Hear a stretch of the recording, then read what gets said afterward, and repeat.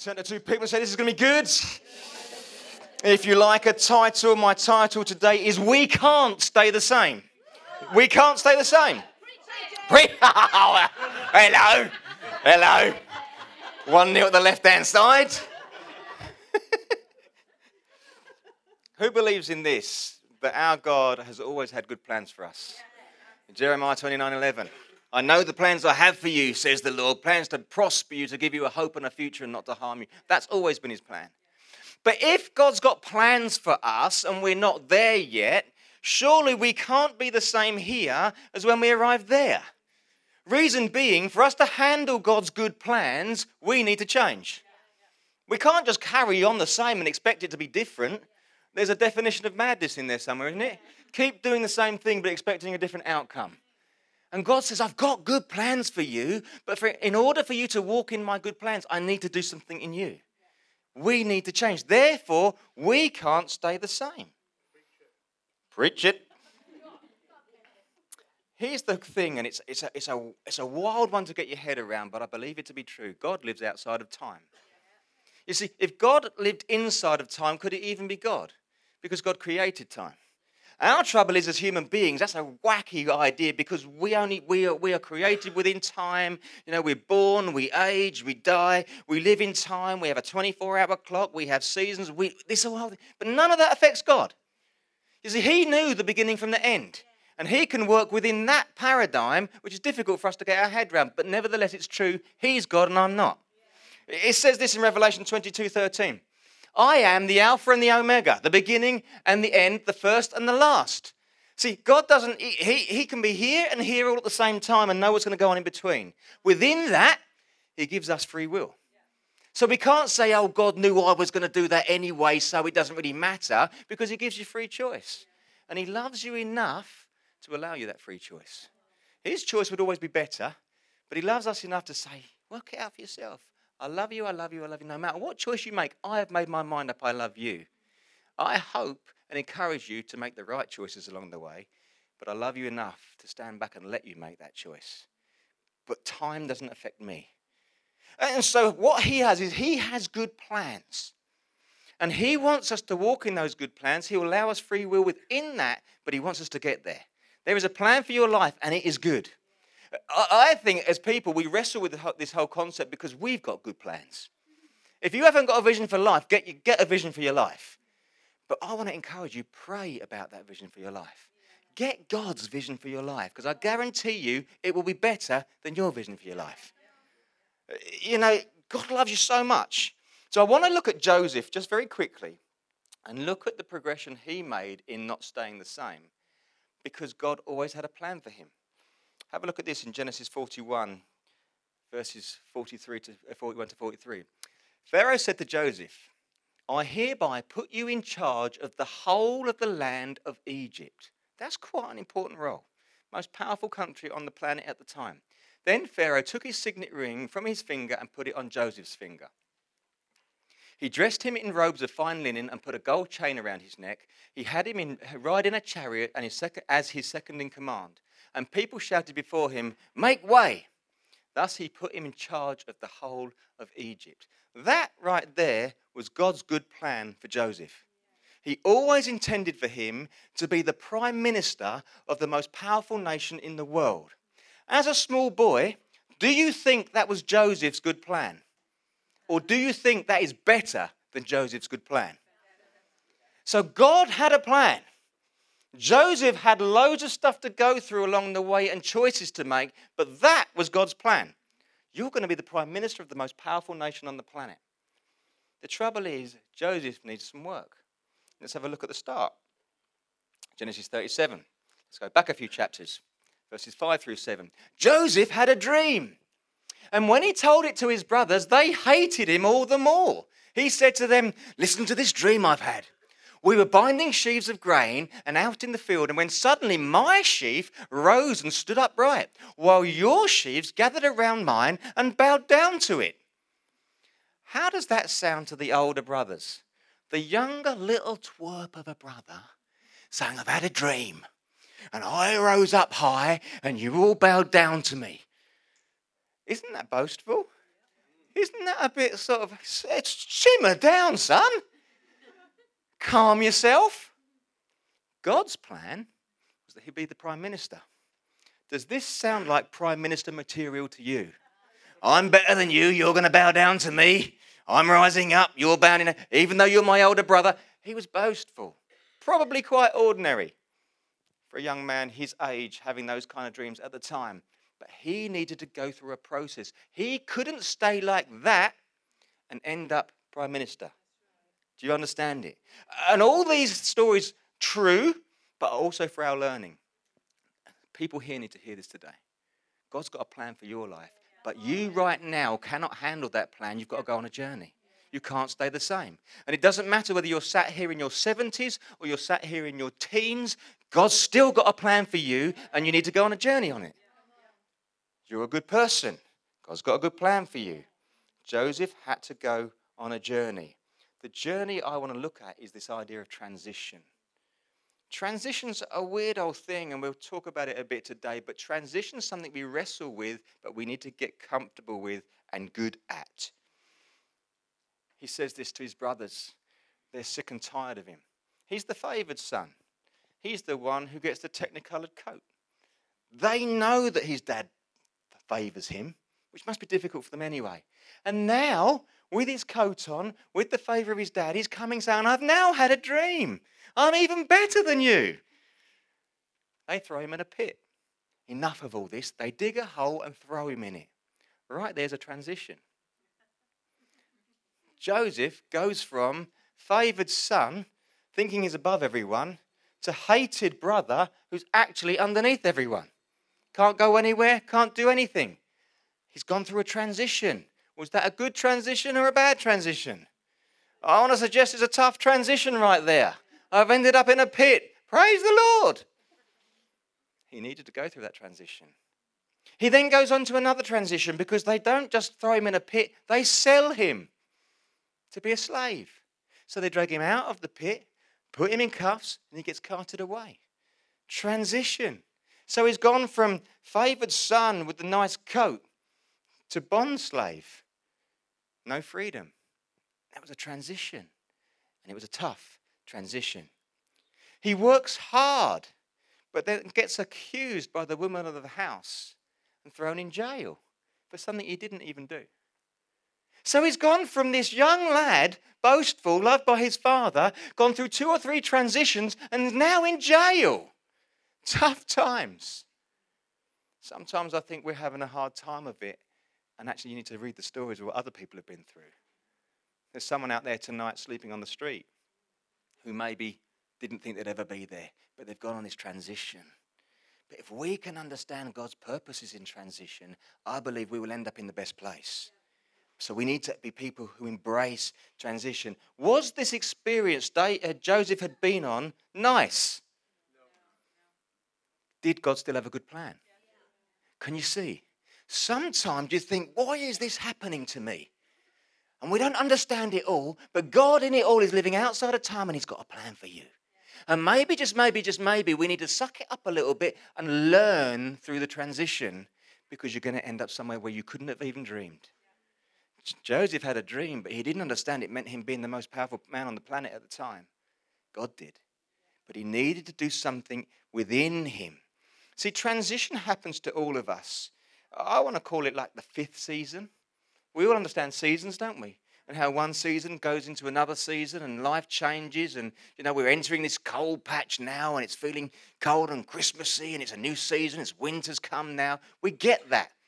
But we never talk much about transition. It's almost like transition can sometimes take a while, so you think it's here to stay. But transition is just a period. It doesn't stay the same. You go through it. And so if we can understand how transition works and understand what we need to learn through it, we can transition well. There will be people here. Dan Mills, yesterday, went on transition from being a single man to a married man. Who knows? That changes a lot. It's a good thing, but a difficult thing. There will be people here who have transitioned from being a student into the workplace. And some of you guys will go on that very soon. It's very different. I'm going to throw it out there now that most students think they're really busy. Controversial. Controversial. When you've worked for 2 years, come and tell me that you thought you were busy now after that. Anyone here know Mibaka? Remember Mibaka? He was with us. Well, I mentored Mibaka. Every Monday I spent an hour with Mibaka through his student life. And I'm so tired, Barry. I'm so tired.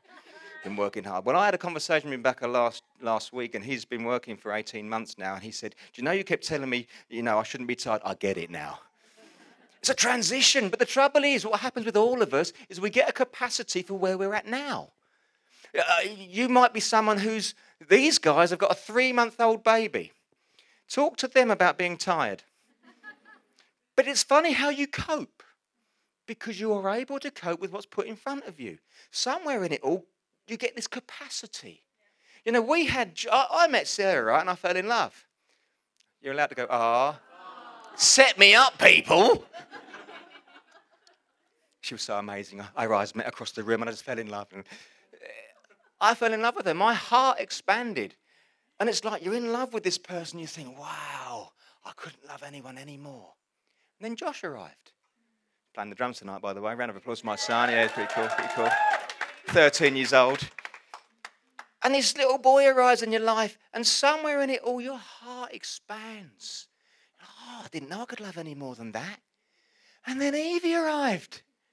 And I don't know what happens, and all you parents will get it, but your heart just grows some more capacity to love. And I believe when you go through transition, God expands something of your capacity to handle the next phase. And so Joseph has gone on this horrendous journey, but in it all, God was doing something. He could not have handled the things he needed to handle here when he was here. But he took him on a journey so that when he got here, he could handle his stuff. What I love about Joseph's story is that everywhere he went, he gained favor. He worked hard, they liked him.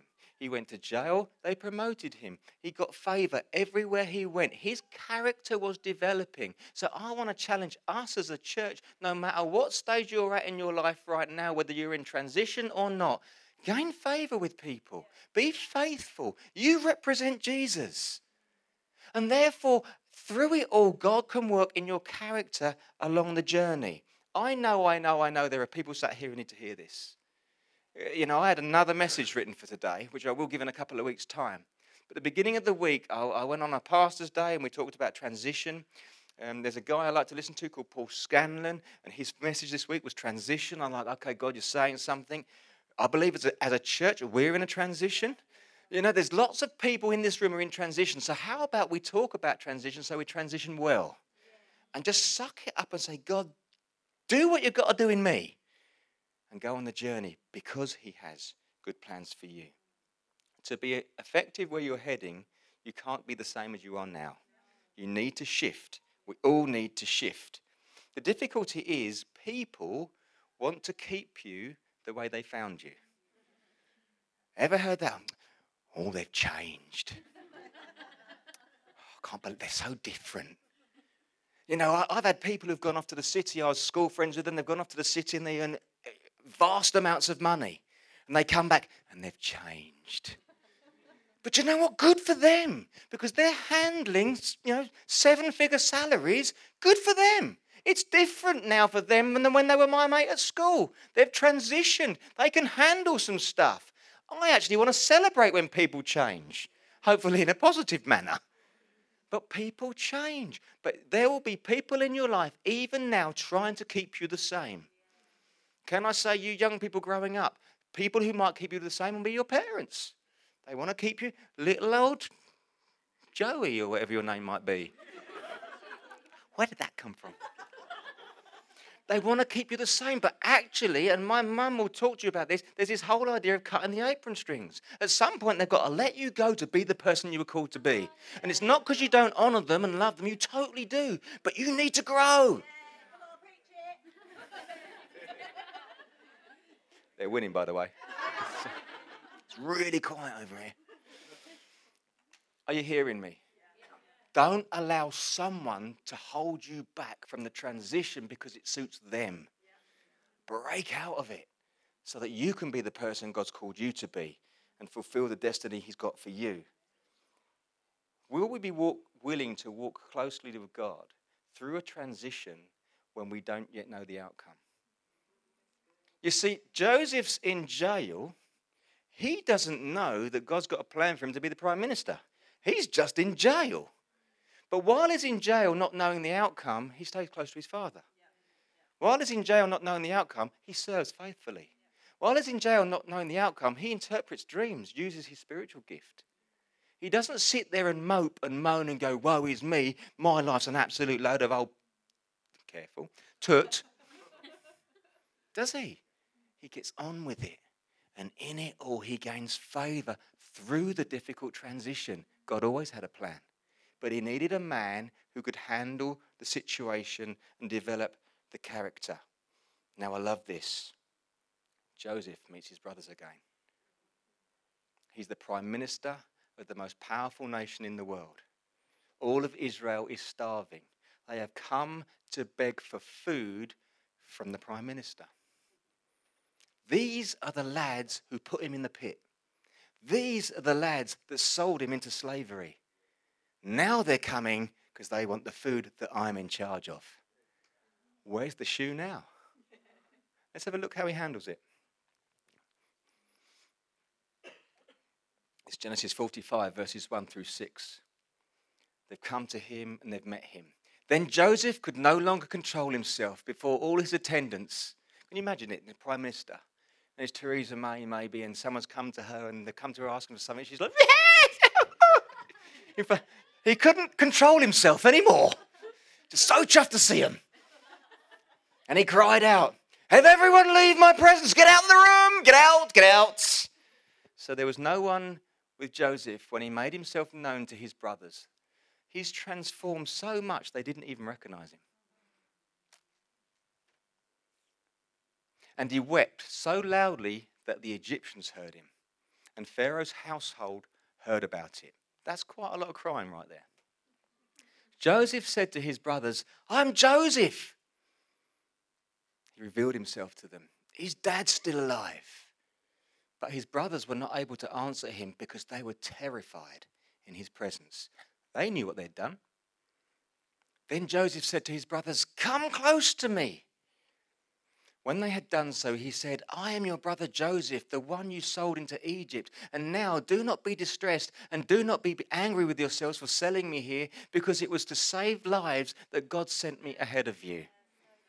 For 2 years now, there has been famine in the land, and for the next 5, there's going to be no ploughing or reaping.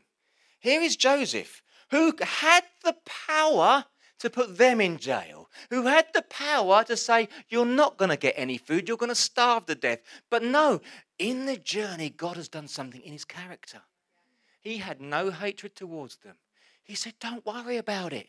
God was doing something. He sent me ahead of you so people would live. I wonder how many of us need to understand transition, because the day will come when you can meet someone's need. Would you have the character to meet the need of the person who stitched you up? Would you have the character to meet the need and be loving to the person who stabbed you in the back, who stole from you? You hear the picture. This was the character that he needed to be the prime minister. But when he was the boastful boy, he could never have done that. So God took him on a transition. At any point, Joseph could have said, this is ridiculous, and just freaked out. But no, Joseph stayed close to his father.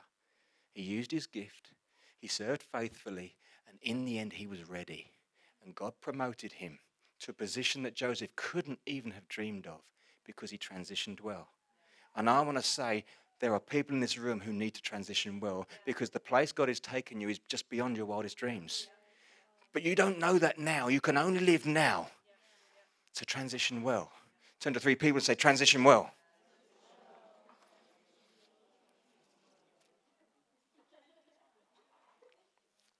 Can we apply this concept to the church?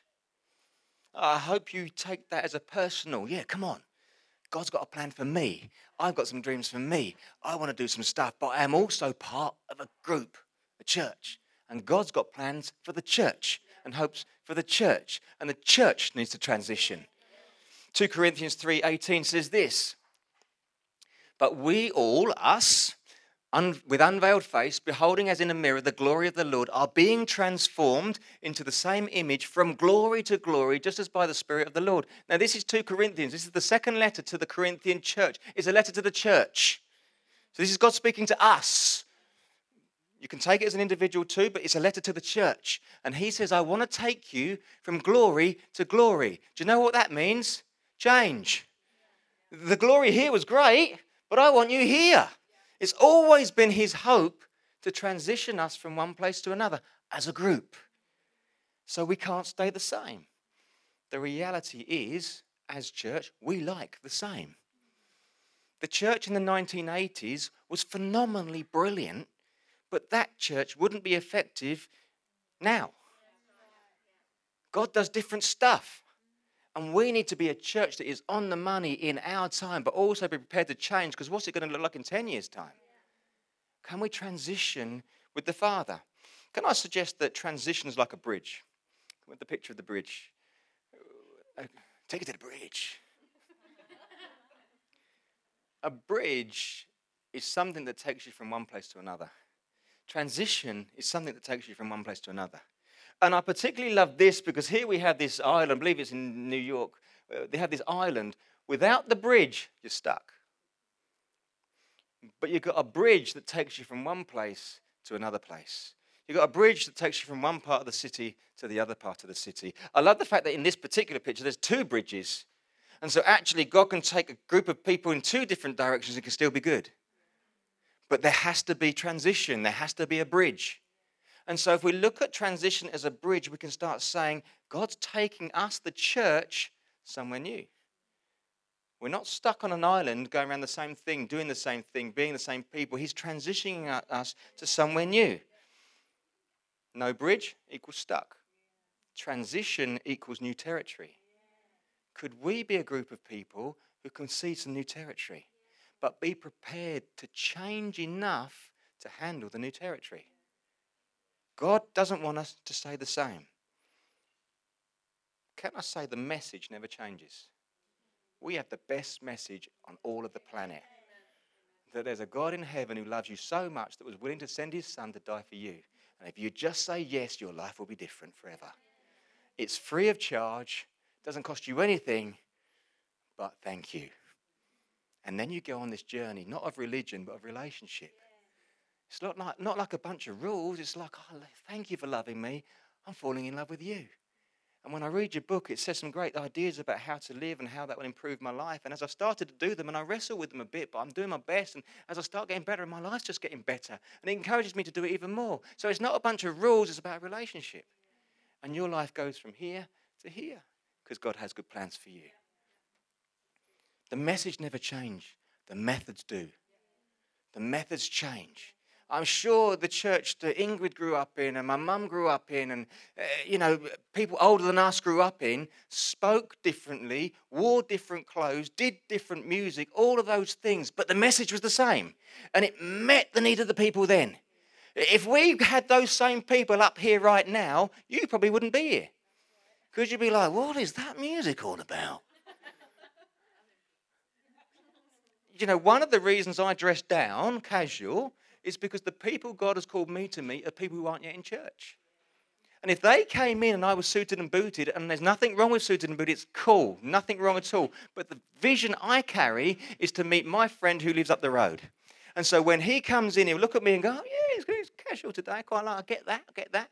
I am communicating. My method is to communicate my Father's heart. Do you see? The reason we have loud music and drums and lights is because the people we're trying to reach aren't yet in church and they understand loud music and lights. It's not that the loud music and lights is the be-all and end-all, because you know what? Organ music can work just as well. But our vision is to reach the people who get this. And so the methods change, the message is the same. And so when you come in this place, the reason we have it a bit dark is because it creates an atmosphere. So if you brought your friend who's never been in church before, they would walk in and go, oh, different, isn't it? Wasn't expecting that. then I get up here and they go, but you know what? I know that God's given me something. When I open my mouth, people's hearts move. That has to be him and not me, because I'm a bit of a muppet, really. But, steady. And this side got loud then.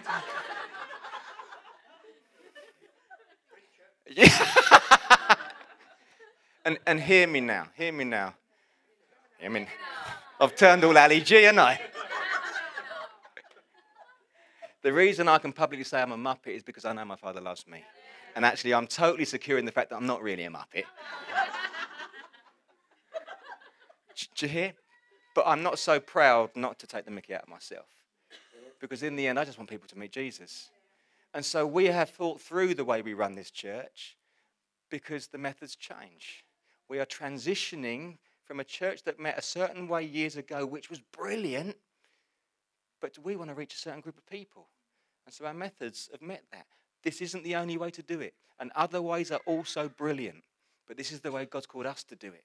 And it's about transitioning. It's a bit uncomfortable. So it's not what I'm used to. It's loud. What's the point of all this? But then you see people meeting Jesus. What I love about our church is that I know lots of people who go to other churches and they say, when I invite my friend to church, I'm bringing them to your church. That's the church I want to be. That your neighbour would come in here and go, well, that's really great. And I met Jesus.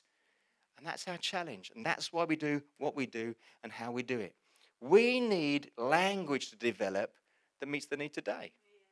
What is the language that will meet your best friend, your work colleague, your study colleague, your mum, your dad, your brother, your sister, your friend, whatever it might be? What is the language that will touch them? That's the language we need. And it won't be the same language as 20 years ago. We have to transition to allow God to use us. Do you get what I'm trying to say? And it will be different in 10 years, and it'll be different in 20 years. You know, are you familiar with Carl Lentz, the New York Hillsong guy? Just look him up. I encourage you to look him up. Years ago, they said that New York would be one of the toughest places to reach spiritually. Have you ever heard of Nicky Cruz and the Run Baby Run story? It all happened back there, and it's difficult times, gang culture, the rest of it. A lot of A-list celebrities living there. They say no one could touch it. Well, Hillsong rock up, and obviously it's phenomenal what they do. And this Carl Lentz rocks up. He's got a completely shaved head one side. He's got tattoos all over him. He's all curly. He wears scruffy jackets and that. They've got about 50,000 people in their church. They said it'd be impossible, but no, when you meet the need, when you transition the church to touch people's lives, they will come. And he's just written a book, and I'm just about to start reading it, about enjoying the moment and how we're always reaching for something, but never enjoying this. And the trouble is, when you get that, you start reaching for that. And so no one ever enjoys life. What a great message. God wants you to enjoy your life right now. That's a great one to take away with you right there. Isaiah 43, 18 and 19 says this. Forget the former things. Do not dwell on the past. See, I am doing a new thing. Now it springs up. Do you not perceive it? I am making a way in the wilderness and streams in the wasteland. The trouble is, all of us Christians love, God's doing a new thing. But we want to do it the old way. God's doing a new thing, but I want to stay the same. Well, if God's going to do a new thing, he's either going to use you or someone else. And so I say, let's go with him. And maybe it'll be exciting. Maybe it'll be challenging. Maybe, God, could you do a work in my spirituality and my church life that I just follow you? Rather than I decide, no, that's not how we do church, God. I mean, who's running the show here? But could we as a church transition with the Father so that we could meet someone's need one day? Could we be that group of people? I pray that we can. I challenge myself as a leader to lead you that way, and I hope you'll run with me, because there are people in this town who need us to transition. Acts 17:26, I want to encourage you. From one man he made all the nations, that they should inhabit the whole earth, and he marked out their appointed times in history and the boundaries of their land. God, from the beginning of time, decided what time you were going to live, the appointed times in history. God decided you were going to live now. And he decided the boundaries of that, and he decided where you were going to live. So if God decided you were going to live now and where you were going to live, I want to suggest that you're the right person right now to transition with God, because he knew you were going to be here. So why on earth would he put you here if you're not capable of that? God decided you were going to live in this time, in this land now. So you're the right person. I am speaking to the right crowd. Will you take the challenge to transition personally and as a church? So that we one day, just like Joseph did, will be able to stand there with the character and the gifting and anointing to meet someone's need. And say, there's a Father in heaven who set me up in this position because I want to help you.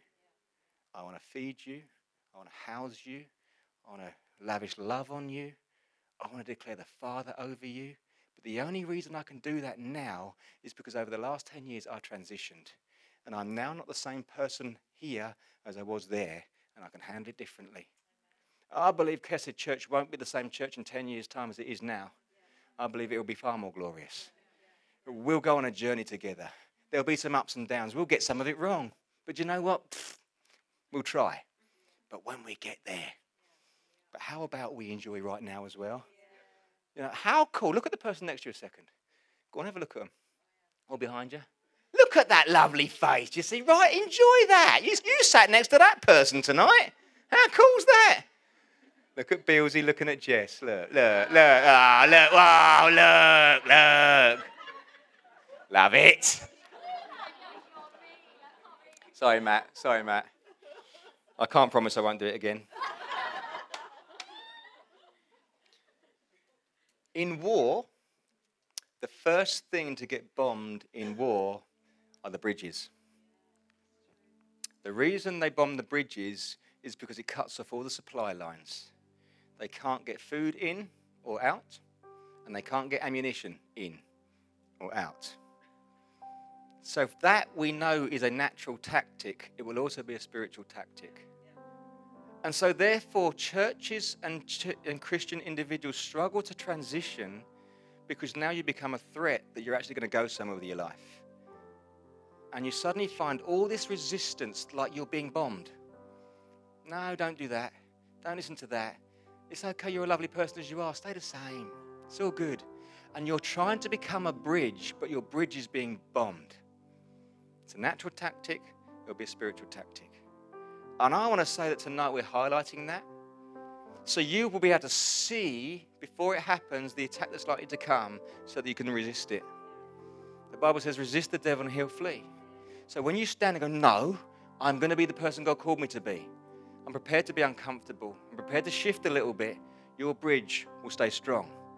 And you will be the one who transitions someone else to another part, to new territory.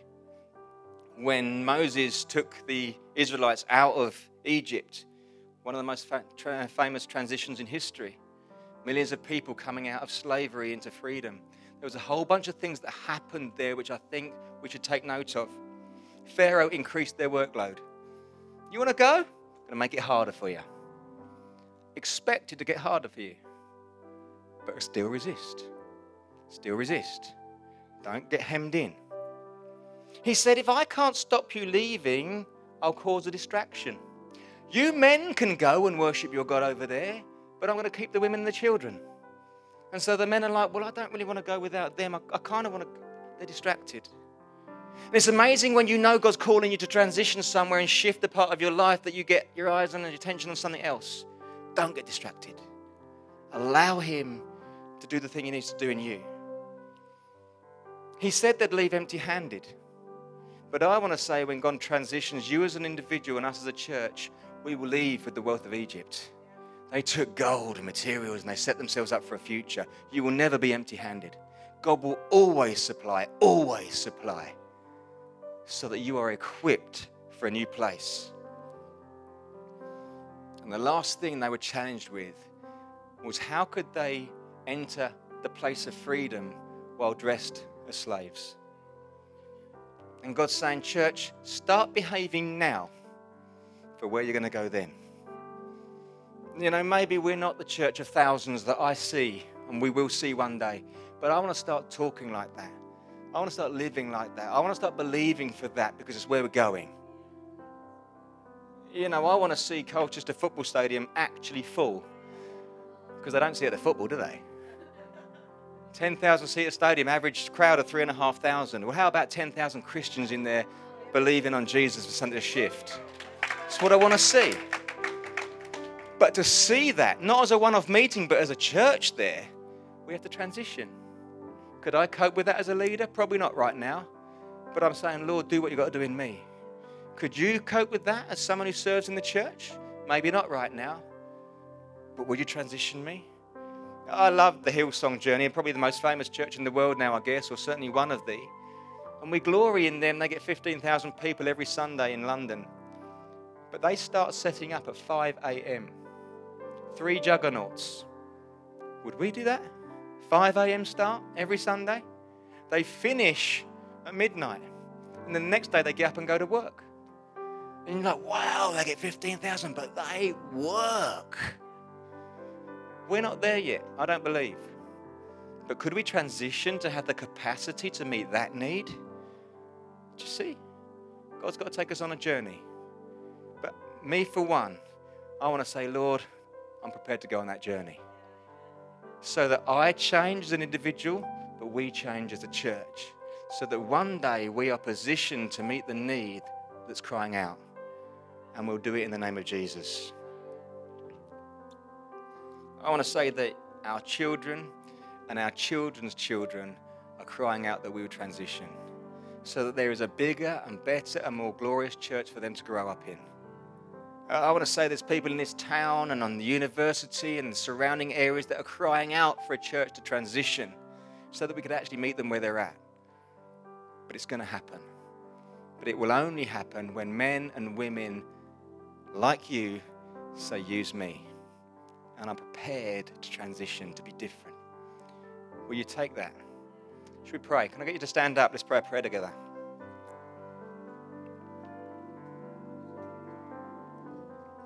Just invite you just to close your eyes. No rules here, you don't have to, but it gives us a bit of focus in a moment like this. Jesus, Lord, I want to thank you for every amazing person here. Just so many different personalities, cultures, gifting, ideas. Just amazing to gather together and get around your word. I thank you, Lord, for everyone here. The reality is that Almighty God, the creator of heaven and earth, has good plans for me. He has good plans for you.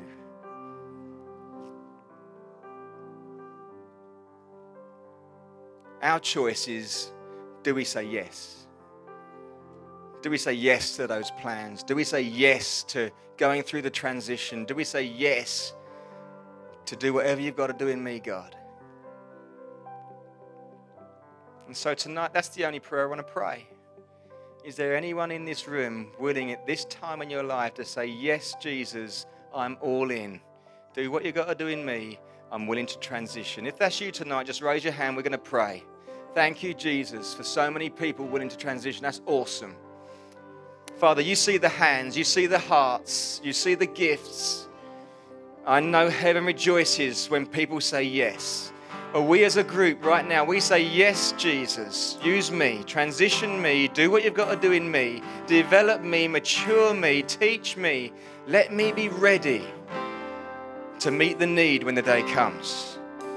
Let me be mature enough to handle my stuff.